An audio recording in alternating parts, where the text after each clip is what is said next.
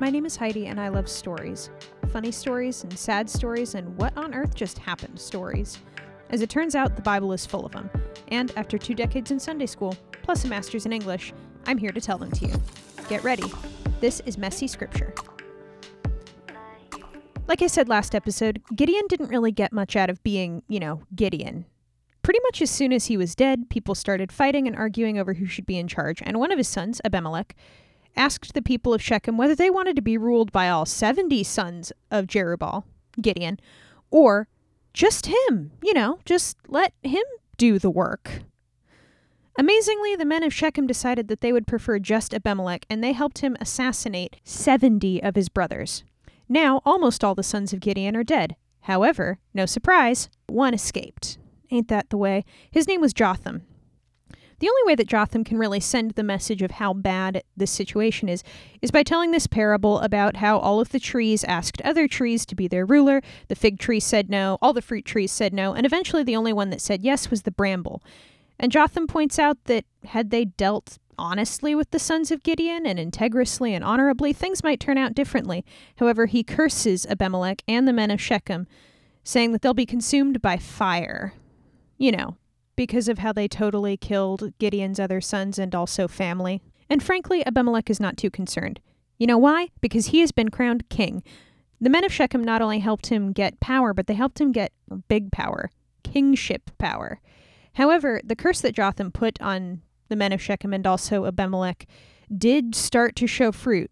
Abimelech had been king 3 years, and eventually the leaders of Shechem just hated him, and they wanted him out. They saw an opportunity to oust him when a man named Gaal, the son of Ebed, moved into Shechem with his family, and they threw basically a huge festival to one of their gods, and at this festival everyone got really drunk and talked about how bad Abimelech was, and Gaal, again probably drunkenly, is like, who's Abimelech even? Like, we should just get rid of him. Why do we need Abimelech? We're the men of Shechem. Let's just take him out, and then we don't have to deal with it anymore. Unfortunately, the actual ruler of Shechem, not just the nobles, his name was Zebul, heard about Gaal's conspiracy and told Abimelech about it, and Abimelech sent men to defeat this rebellion, to just quash it. Abimelech's men show up in the middle of the night, and Gaal sees them in the morning and is like, oh my gosh, men are coming to attack us. And Zebul's like, I don't know what you're talking about. You're mistaking the shadows on the mountain for men. And Gaal's like, no, seriously, there's men coming down. They're coming down from the mountains. And Zebul's like, where's your big mouth now? I thought you were going to go fight Abimelech and overthrow him. So, of course, Gaal, being goaded on, has to go fight Abimelech and gets his tush thoroughly whooped. Everyone's just defeated. Abimelech razes the city and salts the land around it so that it's useless. The leaders saw that they had been totally defeated, but they wanted to hide in their stronghold, which they did. And when Abimelech realized that basically everyone was in one tower, he cut down some brush and ordered all of his soldiers to cut down some brush. They laid it against the tower, lit it on fire, and killed another 1,000 men and women who were trapped inside. He then went to Thebez to try to capture it. Unfortunately, there was yet another strong tower, and he thought he could do the same thing twice. Everyone rushed into the tower. Abimelech brings some brush up against it, and a woman drops the upper half of a millstone out of the tower onto his head and crushes his skull to the point that he is sure that he is dying. Like, he tries the exact same plan. Oh, look, a tower full of people, and light it on fire. And he gets killed, mostly, by a millstone. Abimelech, realizing that he's dying, turns to his armor bearer and says, kill me, kill me, kill me, before someone can say that a woman killed him. The fact that we know this tells you that Abimelech's plan did not work. Everybody knows it was really the woman who killed him, but the armor bearer obediently drove a sword through him. As soon as everybody saw that Abimelech was dead, the whole evil spirit that had been tormenting them, the thing that made them want to cause war, was just over. It was like, oh, all right, let's go home. And with the death of Abimelech, Israel needed yet another judge. Again. Abimelech was not really a judge. He was a king, and he was not supposed to be king. There's no indication that God wanted him to be king. Eventually there will be kings, but we're not there. We're in judges. The next 2 judges, by the way, were Tola and Jair. They don't have much story to them, which tells me that they probably did a fine job of what they were supposed to be doing. Excellent work. I said excellent work, but the excellent work is over. Israel's back up to its old tricks, and this time a significantly worse kingdom is coming to take over the land. This time it's the Ammonites. They're bad news. The Ammonites are real bad news. Also, you might recognize the name Ammon, like as in Ben Ami. Anywho, the Ammonites are now in town, and this is really bad. And Israel's like, God help us. And God's like, I've done that before. And amazingly, you don't seem to pay attention to me unless you're in serious danger. Like, you don't follow me after the problem is over. It's like the only thing you want to do is survive. And Israel's like, please, we will do whatever we have to do. Just save us today. Please rescue us from the Ammonites. They're too much for us. And they got rid of all of their foreign gods, the Baals and the Ashtoreths and the gods of the Philistines. And God sent them another judge. His name is Jephthah. Now, Jephthah is interesting. He was a Gileadite, but he was the son of a prostitute. And Gilead, the guy, Gilead, big deal.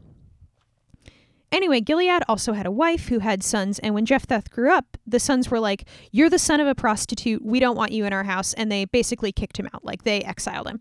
And so he went and lived in the land of Tob, and was surrounded by like basically no-goods, like ne'er-do-wells, and they all had an encampment, and they were kind of like this warring band of, I don't know, bush rangers. It's kind of the vibe.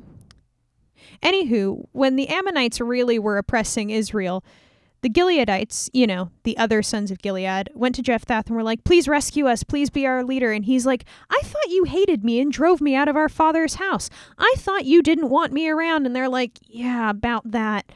We're in big trouble. And so if you can defeat the Ammonites, we will let you be the head of all the men of Gilead. We will put you in charge. Not only will you be a member of the family, you'll be the head of the family. Jephthah's like, okay, I will be the head of the family and head over Gilead if God delivers the Ammonites into my hands. And the elders of Gilead were like, okay, with God as our witness, that's the deal. For once, believe it or not, Jephthah actually asks the conquering king of Ammon why he's doing this. And Ammon's like, you took our land away from us when you came up out of Egypt. And Jephthah is like, correction, Israel under Moses never took anybody's land, and none of the land we have now used to be yours. He summarizes the entire wandering through the wilderness, Joshua's whole campaign, and points out that Israel has been occupying its current situation for 300 years, and God has not given the land to Ammon, and Ammon hasn't come back before, so like, what the heck? They don't have any stake on this, but the king of Ammon won't listen. So they go to war.